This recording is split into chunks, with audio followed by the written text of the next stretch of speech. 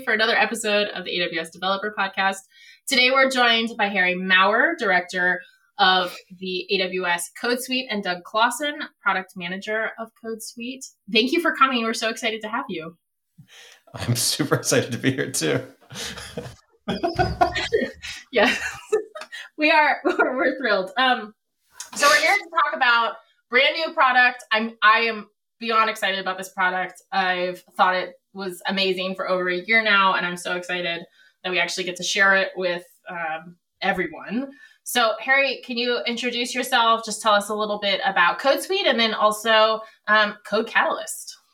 Yeah, sure. My name's Harry Maurer. I am director for the AWS Code Suite. I've been at Amazon for about 4.5 years. Before this, I was at Red Hat for about 4 years and was at Microsoft for quite a while before that. And the reason I say all these things is because no matter where I've been, I've always worked in DevTools. So I'm a bit of a one-trick pony. I've only ever really worked in the developer space, DevTools space. And so one of the things I've always wanted to do every place I've gone is make the developer experience better. I always want to make it easier. I had these dreams of when I started doing development, and that was in the early 90s. And I feel like it's only gotten harder since then. It's never gotten easier. And I've always I'm trying to buck the trend and make, really complicated ideas and application development easier for all developers, whether you're an advanced developer doing it for a long time or, new to development in AWS. So that's why I'm really excited about Code Catalyst, the new product that you mentioned we're launching at reInvent this year, because it does that, right? So Code Catalyst brings together all the tools and technologies that software development teams and individuals need to build applications fast and quickly on AWS, right? So today we had a bunch of different developer tools that we offered through AWS. That's the Code Suite. So anyone who's familiar with AWS developer tools, there's a bunch of services out there. Start with code build, code deploy, code pipeline. There's about 6 of them in total. They really work great for doing individual things, but they didn't really work great as an end-to-end solution for developers, right? They're mostly used by large customers who want to build their own developer tools and their own developer experience. And what we saw was customers, while they liked that benefit, if they really wanted to invest the time and energy to build their own custom tool chains, they really just wanted to come to AWS, have something pre-built for them, managed for them, and also to help them better understand how to build for AWS. So one of the things we also do inside of Code Catalyst is make it really easy for you to get started right by providing a full library of blueprints that codify the best practices that we know of for building applications on AWS. And so within a few clicks, you can basically customize these blueprints and be able to deploy a fully running application with a complete dev environment and all the tools that your development team needs to start building the application and start moving forward. So back to that, making it easier for developers in the development experience. We think this is the fastest way for teams to come to AWS, get up and running with an application, have everything they need to build applications on AWS. That's incredible. I love the focus of that. I think you brought up some things that are interesting to me. One, that it's gotten harder, which I think if I'm following what you're saying, it's often around the complexity. I think everything's gotten so complex that it's, you struggle with friction as well as this sort of decision fatigue, right? We have to make decisions around what products to use all the time. And it's difficult. So, but the other thing that you mentioned was developer experience. I want to talk about that for a minute because, and Doug, feel free to jump in here. And then I'll come back and I'll circle back and introduce you properly. But we use developer experience ubiquitously across tech right now, but I don't think that we all agree on what the actual definition is. So what do you think of, how do you define developer experience? Developer experience is the thing that you take for granted because it's so good it just fades into the background, right? So, we spent a lot of time building this application, and it does a lot of things, right? It does everything from helping you plan your work, to edit source code, to stand up your development environment, to deploy your code. tons of things, right? But when I start using the product, all that sorts of quickly fade into the background, and I really just spend a lot of time focusing on my code. And I know, I make my code changes, I see if they're working locally, I commit my changes back, and I know that Code Catalyst in the background is doing everything that it needs to do. So for us, the best, when we talk about developer experience, it's that experience that helps developers get into that flow of solving problems quickly, and everything else just sort of fades to the background. That's what we're really striving to do, and to also make things really accessible at your fingertips. Right? There's nothing more annoying to me than having to alt tab, on Windows, so alt tab through a bunch of different windows or tabs in a browser or different screens to go find what you want. I want everything accessible where I'm working. So we've spent a lot of time doing integrations into popular IDEs. We spent a lot of time crafting the experience within the web client so that everything that it should be related is related to in the screen. And so it's this real simple way of sort of going through all the different phases of software development. And just real quick, one thing I'm feeling I'm going to hog this whole thing by talking about this, but I get excited about this. You've only been working on this thing for, I don't know how many years. 20 some years, my entire career. We'll allow 5 minutes for you to be able to talk about this, Eric.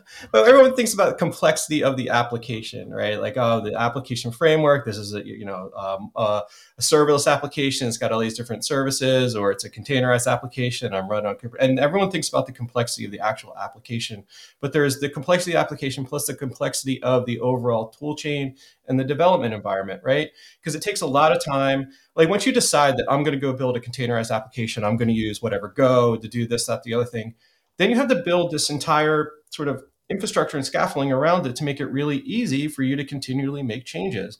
And then you add a second dimension of applications are rarely written by one developer at a time anymore. It's always either two or more a team. And then how do you get that whole team to collaborate? It's that the complexity is, that's where the real complexity is a lot of the times, right? Because you have a lot of technology that makes it easy to write and debug code, and in some cases handle the infrastructure, but pulling it all together into one cohesive experience that everyone can understand, that's where the complexity is really happening. And then, of course, then you take into account that they might have multiple cloud providers and multiple services, and it just gets harder and harder. So, So anyway, I'll let Doug talk and other people talk now. I'll add to that and just say it slightly. I'll say the same thing, but maybe in a slightly different manner. I think if we do the developer experience right, it'll feel fluid, right? You could pick the language you want, the architecture you want, who you want to work with, and no matter what you pick, it should be a smooth experience. And so it's almost like one of those things that when we build it, the impact should be that it's what you expected, right? You should be able to spend more time delivering value to your customers and not spending time worrying about, well, how do I do this architecture? If I pick this architecture, I can't use this tool, right? Like all of the things that need to be interconnected, they're interconnected for you, and you're off and running. Yeah. Like one little simple, I'm going to jump in again. One little simple thing that I really love. So Code Catalyst has the ability for you to automatically spin up your development environment in the cloud, right? So this is, I want to go make a source code change, and I need to, fire up my IDE, make a change, test it, and then commit it back. I was just doing this today. I was like, so a lot of times I take advantage in the product. I take advantage of the dev environments for me to be able to do that. I was like, I want to try this locally again, right? I'm just going to just run everything on my new machine. And so I had just rebuilt my desktop. I just reinstalled VS Code. I'm pulling down a React app, and I'm like, I got to install NPM. Oh, I got to configure my Git handler. Oh, got it. And there are all these little things. You're like, oh, you have to do it once, but that's not true. There's always some situation where I constantly having to go back and do this, and it's just all these little paper cuts add up to just maybe a bad experience. And these are some of the things that we're trying to make simple, right? All the little things that add up. Yeah. I mean, so my kid is 7, so I've seen Frozen 2 124 times. And that song, I think it's called the next right thing, right? I feel like great developer experience tells me what the next right thing is, right?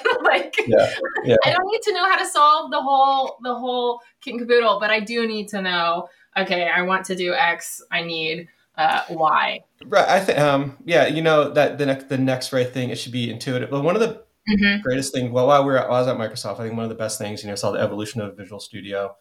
And, like it's something as simple as IntelliSense, right? And be able to dot your way through a class. Like that sort of sets the tone for developer experience going forward. Like everything should just unfold in front of you and just be at your fingertips and sort of fade in the background when you need it to, right? Like that's super critical, right? Yes. To be able to easily dot your way through the experience is kind of what I tell people. Definitely. So we have obviously the Code Suite, pretty verbose set of services typically used by enterprise customers. I'm very excited about Amazon Code Catalyst, but why now? Why ship this product in 2022? I feel like there's a new developer tool that comes out every single week that doesn't work with anything else that's out there and needs to have solutions built for it, right? It feels like there's this sort of shift towards, and I'll say previously customers were more interested in taking those and building their customized solutions. It feels like there's been a bit of a shift to, I'll say the all-in-one tool, or allowing users to sort of pick up something and run with the entire solution. Like I think, why now is in the past, we saw a lot of customers really embracing sort of best of breed tools for all the things that they wanted to do. And they really thought it was something that they needed to do. More and more, we see customers wanting an all-in-one solution.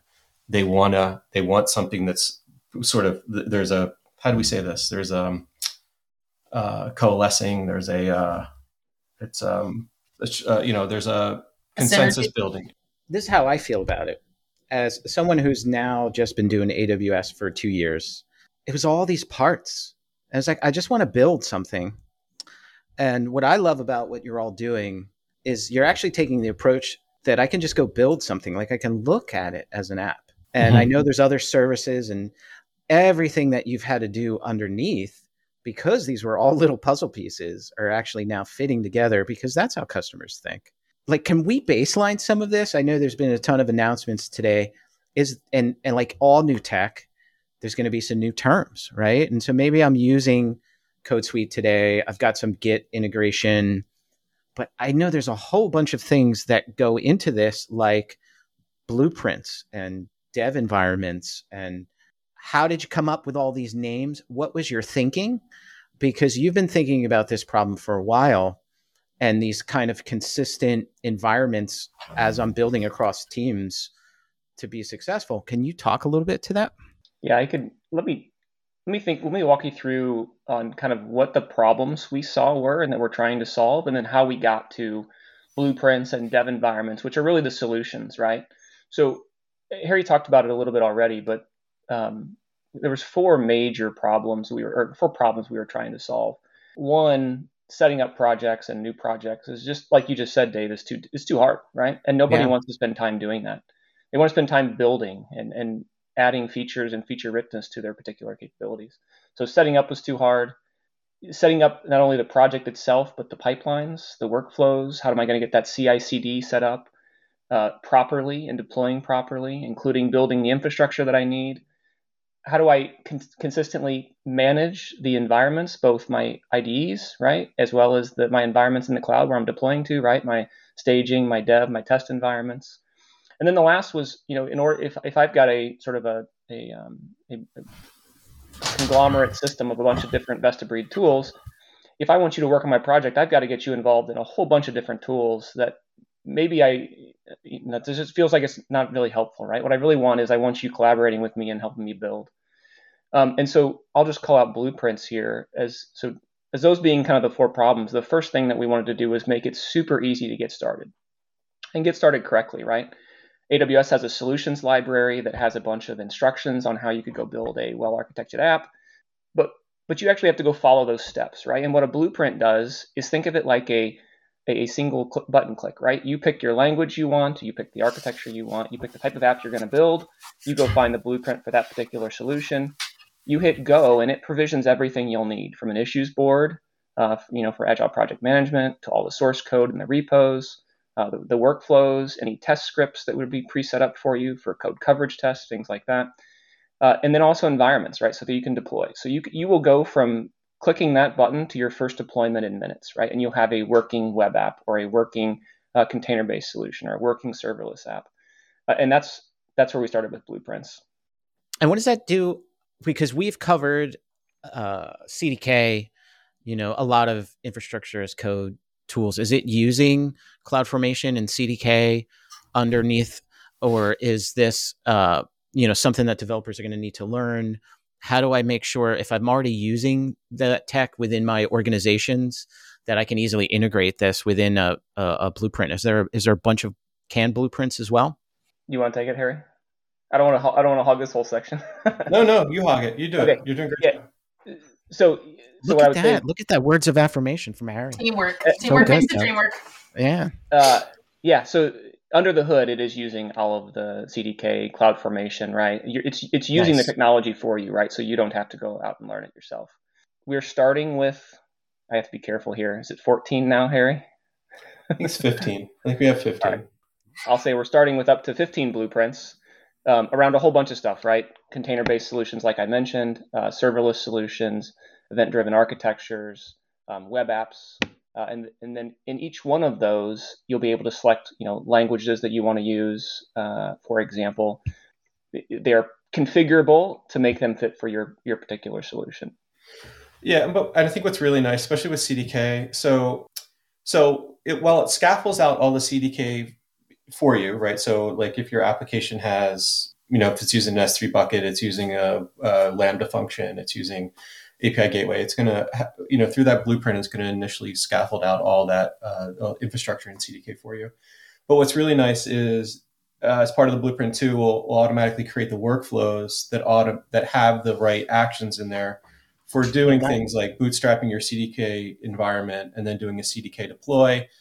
And what's nice about that in extension is, like, when you watch when you look at the results of the workflow, we have, a special kind of experience around CDK where you can see all the stacks that were deployed. You can click through to the underlying CloudFormation. You can then go into your account, see everything that was deployed. So it's really connected from beginning to end. And that's great. But where it really shines, especially for me, is like, all right, so now you did this. You go into your code, you start making changes. I'm going to add, say, another Lambda or something like that to my application. I just make my code changes and I commit the code. I know that workflow is there in the background, automatically there and working. So I know it's just going to get deployed. I don't have to worry about figuring out how do I do a CDK deployment now, right? Like, how do I do a CDK deployment through a pipeline, right? Because I think a lot of developers who use CDK are used to doing it as on their local machine. But when you get to a team environment, you want to do it through a pipeline. How do you set that up? Well, it's already set up for you as part of the blueprint. So can you lock? This is just can you lock, Harry, version? Because CDK iterates super quick. Can you lock versions underneath within those blueprints so that no changes are coming in?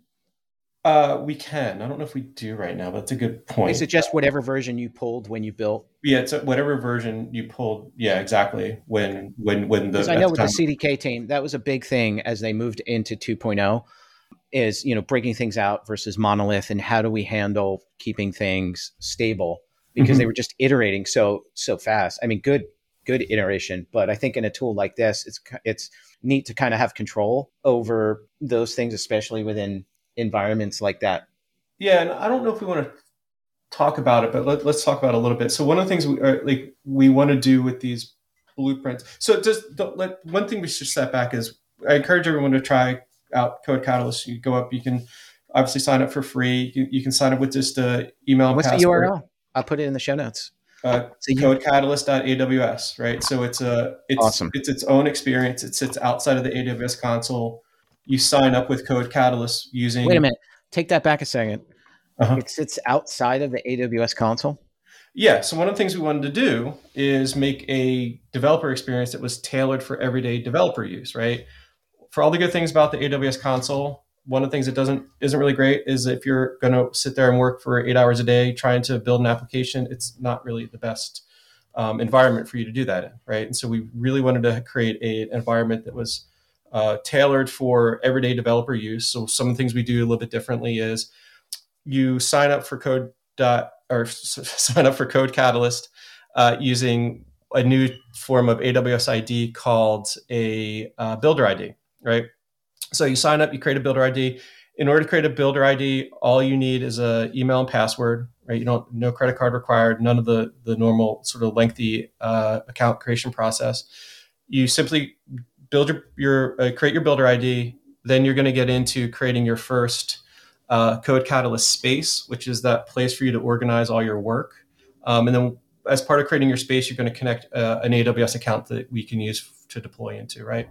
So you create your space, and then the very next thing you're going to do is create a project. And so this is where all the magic really happens. This is where we keep talking about these blueprints. It's really about creating a new project. And you have two choices. You can either use a blueprint, which we provide for you, or you can start from scratch. And starting from scratch just means you're going to build, import your own source code. You're going to build your own workflows. You're going to do all those sorts of things. So I don't want to get anyone get the impression that you have to use a blueprint. You can completely customize. We can start from scratch. Starting from a blueprint has a lot of advantages, like we've been talking about, right? So it automatically scaffolds these things for you, and it sort of puts you on a path to building applications, what we call the well-architected way, right? So these are based off of sort of the best standards that we've developed over the years for how to build applications on AWS. I was going to go somewhere with this. And so once you get into actually creating your first project, right? You asked me a question before, Dave. It was about CDK, and then you asked me something about that after that. What was that question you asked me? That's right. We're all getting older, Harry. I know. I got to take more so omega-3s. I thought what was interesting was talking about workspaces, and the fact that this happens outside of the console opens it up. And the way that you're looking at it is you are deploying actually to an AWS account. So this is its own tool set separate from that, where I'm looking at actually building and creating these projects. Right. And this is where I was good. This is where I wanted to go with this, right? So it does sit outside the AWS console, and we use these blueprints as a means for you to get started quickly and the right way. And then you can deploy into your AWS account or many different AWS accounts, right?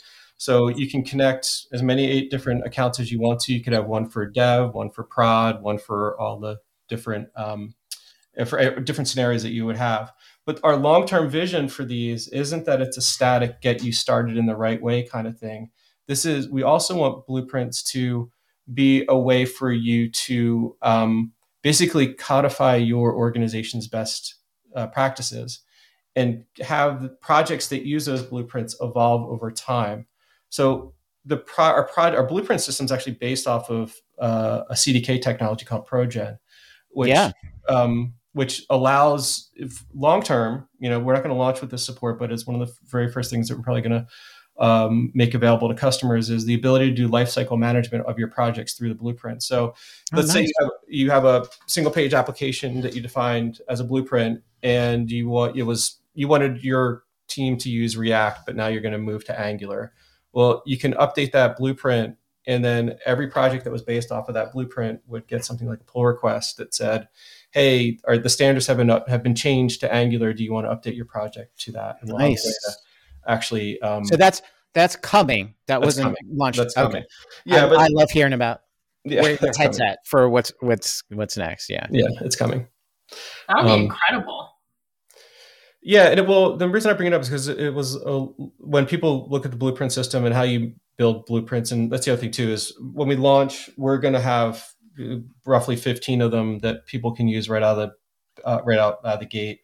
We're going to make it possible for you to publish your own blueprints. Again, shortly after launch, we didn't quite get a chance to be able to include that right now. But when you see how to create blueprints, you're going to see the technology and say, oh, wow, this is based off this thing, and I know it can do more. And those are the more things that we anticipate this doing, full lifecycle management, the ability for organizations to publish their own blueprints, which would establish a standard across all the teams for them to then manage their projects through that. So it's awesome. I think one of my favorite things about AWS services is you don't generally hit abstraction walls. You can always look under the hood, export, add things, iterate as you proceed. And I think we don't talk enough about the power that gives developers and development teams to adjust as their system scales or changes or they pivot. Mm-hmm. I think that's incredible. And you mentioned, what's coming up. I think it's great that we are very curious to hear from the community and receive that feedback and iterate on that feedback. I think I can speak for the whole team involved in this when I say we're genuinely looking to meet the needs of developers in the best way possible. And so, we really want to hear from folks and see how they're using the product, what they want next, that type of thing. Yeah, and I can actually I want to mention one thing. So we're, as part of launching Code Catalyst, there's a new developer support forum called Repost that is also launching at the same time. Again, you can use your Builder ID, sign up with a Builder ID, you have access to Repost, and we have a Code Catalyst section on Repost for answering questions, but also getting feedback about the product too. So I encourage people to try out Repost as well, another new product that we'll have launched at reInvent. That's fantastic. Now, talking about AWS Builder ID, you mentioned you don't need a credit card. Mm-hmm. How does that play out? If I start using Amazon Code Catalyst, can I deploy to a dev environment without a credit card? At what point do I need to connect an AWS account? So today, when we launch, in order for you to create a space, you need to provide an AWS account. And we use that AWS account primarily for billing purposes if you want to upgrade to the standard tier. So how pricing works in Code Catalyst is it's based off of the space. So me as an individual, I can create as many different spaces as I want. And each space could be of a different... Is that workspaces that you were talking about, Harry? It's a shorthand for work. Essentially, it's your workspace, right? Like if you're used to, things like Slack or something like that, you create a workspace. So it's a workspace for you to organize your projects in. Each space, we have two types of spaces right now. We have free or standard. The free spaces have a certain limit number of compute minutes and MDE minutes and storage available to you. And if you want additional capacity, then you upgrade to standard. We do anticipate also having an enterprise tier later on in 2023. But we use that. So to make it easy for you to go from free to standard, we ask for an AWS account right up front when you create that space. So that's what that's primarily used for. In addition, though, you could use that space in order to deploy into AWS, right? But you could also add additional accounts as well. So for instance, if you had a dev environment that was running under one account, you had a production environment that was running under a different account, or if you did a different accounts for different regions, or however you organize how things run on AWS by account, you have that flexibility to add those within your Code Catalyst space and project. So so every time you create a space is when you're going to need your AWS account. Yeah, am I correct in thinking? I was going to say from the free tier, right? You're going to get build minutes. You're going to get dev environment hours, and if you upgrade to the standard tier, you're going to get more. But back to your question, Emily, about am I going to be charged? Right, in the free tier, you will not be charged for Code Catalyst usage, right, unless you deploy something to your account. In which case, you are responsible for the things that you deployed to your account, right? So if you deployed a Lambda service to your account, your account is still covering the particular things that you would then go and deploy. In the standard tier as well, if the standard tier doesn't have enough compute minutes or MDE minutes for you, or MDE hours for you, you will also have a pay-as-you-go at that point at that tier as well. So if you're trying not to pay and you just want to try it out, you should be able to do that no problem. I was going to say, Doug, stop me if I'm wrong. I think I caught this. Is this the first AWS product ever that I could sign up without a credit card? Yeah, as far as I know, maybe somewhere in kind of a big thing in ancient AWS history prior to whatever changes, but at least in as far as I know, that. Yeah. But what I will say is, the other thing that I'd like to also call out is I can invite somebody, right? So once that space is created, and I've created my project, and I wanted to have another person come help me on it, or I have a question about something, and I want to invite Harry to come help me. A simple email to Harry, if he has an account, he will click the link and say accept this, invitation, and he'll be instantly in my project with the rights that I gave him to then go help me on that particular project. And he doesn't have to do anything with an AWS account up front, right? If he's just joining my product, I've already put all that in, and we're off and running there. So. And I know we're running short on time, so you've gotten some feedback during this process, which has helped you iterate. You have a high-level roadmap in your head.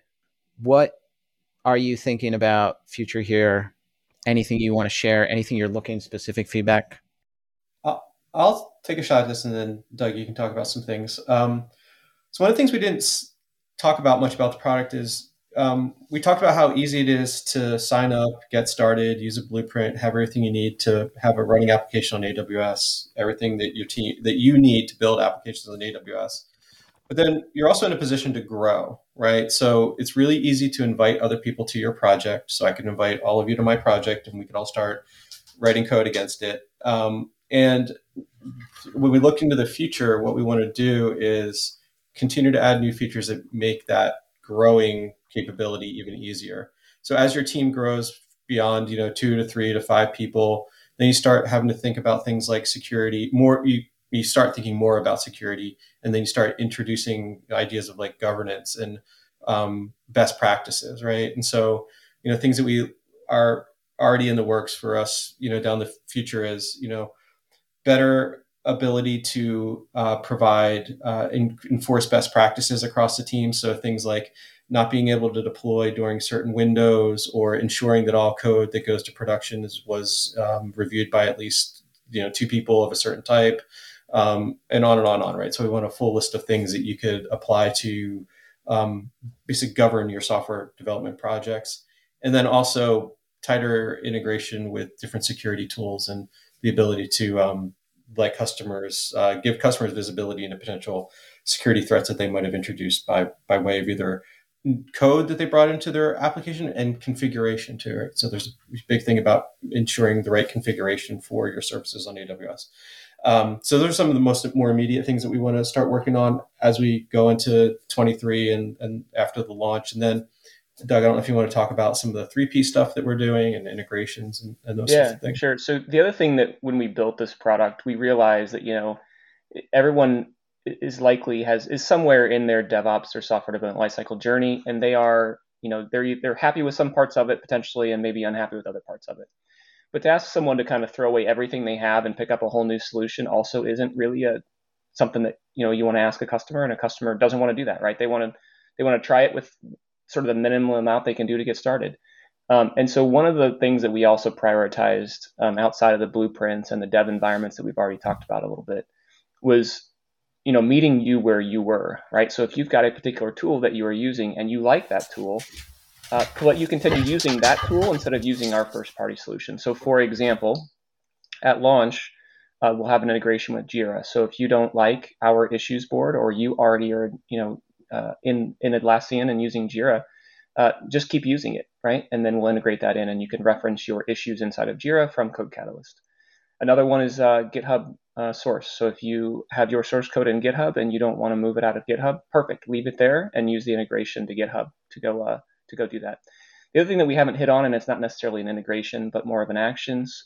If you are heavily invested in the GitHub actions, and you have invested in those and you want to continue using those are also compatible with our workflows. So as you are building out and or modifying the workflows from the blueprint or starting from scratch, choose from the GitHub actions that you're already using and run those locally in Code Catalyst. Yeah, I was going to say, it's one of those things that we overlooked. I was trying to get off of mute. One of those things that we overlooked was we haven't talked a lot about our pipelines and our workflows that the capabilities that we offer within Code Catalyst. So one of the things we want to go back, so Code Pipeline has been our CI/CD tool that we've offered to customers for a long time. And we've gotten a lot of feedback over the years about how Code Pipeline works. And we took a lot of that feedback and we brought it into Code Catalyst. So one of the things that we did was make it easier for customers to do continuous integration. So this includes being able to kick off pipelines based off your individual branch, to automatically duplicate CI workflows per branch, and those sorts of things. But at the same time, customers also really liked the ability to have these really sort of more advanced deployment features that we brought in from how we do things here at Amazon into the product. So like one of the really interesting things that we do internally, right? So here at Amazon, we have these really long-lived deployment pipelines because we progressively roll out our changes across multiple regions. And we did an episode with Claire. Yeah. Super interesting how we roll it out and scale it up. Right. So doing based on that sort of method, a change could take potentially days or weeks or, who knows, maybe even months to get out fully. And so you have this pipeline that's constantly running. And so while that pipeline's running, you have new changes sort of flowing in behind it. And what we do is we look at those changes coming in from behind it. And if we know that it is going to supersede or basically nullify a change that's currently somewhere in the deployment wave, we'll do what's called superseding and move that change ahead of that in the pipeline so that you're not having to wait for all of these changes to flow through. Because you can imagine the cumulative effect of waiting days and days and days for all these changes to go. You might have changes, delayed for weeks, right? And so we have enough smarts to say, oh, this commit will overwrite this commit. So let's squash the pipeline. Let's move it to the front and then start moving things forward. So we brought those techniques into our workflows as well. We call that superseded mode. So you have this queued, parallel, and superseded mode that we apply to our workflows. But what's really neat is then we built those workflows on top of the open source GitHub Actions standard, right? So you can take a GitHub action and run it within our workflows and get the benefit of all the GitHub actions that you might use in the open source or that you've written yourself, combined with these more advanced features that we have for deployments like superseded. And so we've gotten a lot of good feedback on that, and I think it's one of those things that's really unique about the product is the way we do our workflows and our pipelines as well. So as Doug mentioned, if you're already invested in building GitHub Actions, or if you want to take advantage of ones that are open source licensed, then you can simply import them into your workflow and have them working. So yeah, we're really excited about that. And awesome. And so end-to-end experience, it's really tight, going from planning my work through to making my code changes through to deployment, and then seeing those results all within one application like that. In addition to the other stuff that we've also included a bunch of dashboards and sort of visualization across the entire workflow, which I think customers will be excited about as well. That's incredible. Well, I want to thank you both for coming on to the podcast and talking about Amazon Code Catalyst. I'm really genuinely excited. I know once this is released, you'll have spoken at reInvent around this, and people should be able to see those videos. What kind of things should they be looking for when they're reviewing reInvent content? Well, I think what Harry was wearing on stage. Yeah. All the cool swag we're going to give away at reInvent. No, I mean, the big thing for us for right now, and so I encourage everyone to go to codecatalyst.aws, sign up, start using the product. Who knows? There might be some interesting things that you'll find in the blueprints. Yeah, it's just a little precursor there. There might be some interesting things in those blueprints that you might want to take advantage of long term. So give them a shot, deploy some applications, tell us what you think. Like I said, either go to new repost. We have other support channels, including Stack Overflow as well, if you want to go up there and start asking some questions. But we are launching in preview, so there is some more work that we still need to do, and we still want to get some feedback from customers to make the product even better. We try our best on the first launch to get everything right, but we know that there's always something there that we might have missed, and we want to hear that from customers as well. So please encourage everyone to get the feedback either through Stack Overflow, repost, or directly in the product itself. We have a feedback button in the product itself to give feedback. That's fantastic. Where can people find you online? Not on Twitter. No, I'm just kidding. League of Legends. Harry plays League of Legends. No, just joking. He doesn't have time for games.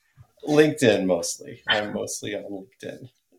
How about you, Doug? Where do they find you? Yeah, that's where you're going to find me as well. Sorry, I guess we're not the cool crowd with. I don't know where to go anymore. I feel I don't know where my tribe is anymore. So I just everyone keeps trying to get me to Mastodon, and I mean I'm a fairly late adopter anyway. I know this is not a cool thing to say when you work in tech, but I'm like a little bit of a Luddite.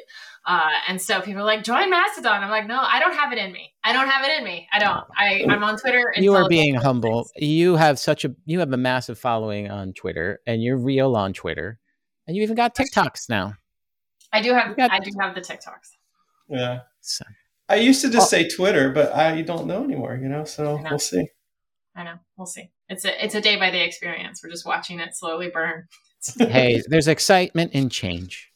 That's right. All things rise and all things fall, and bad things fall and good things rise. So it's all good. I appreciate all of your time, and I am super excited about this product. Thank you for all of your hard work. I know it has been a long time coming, and the vision of what you are all doing in this, I think developers will love, and I can't wait to hear all the feedback. Yeah, we'll have to come back on and talk about the next wave of things that we're doing, and address some customer feedback as well. So looking forward to coming back on here. Yeah, talk about things we've learned. Yep. Thank you, guys. All right, thanks, y'all. Cool. All right, see ya. Bye.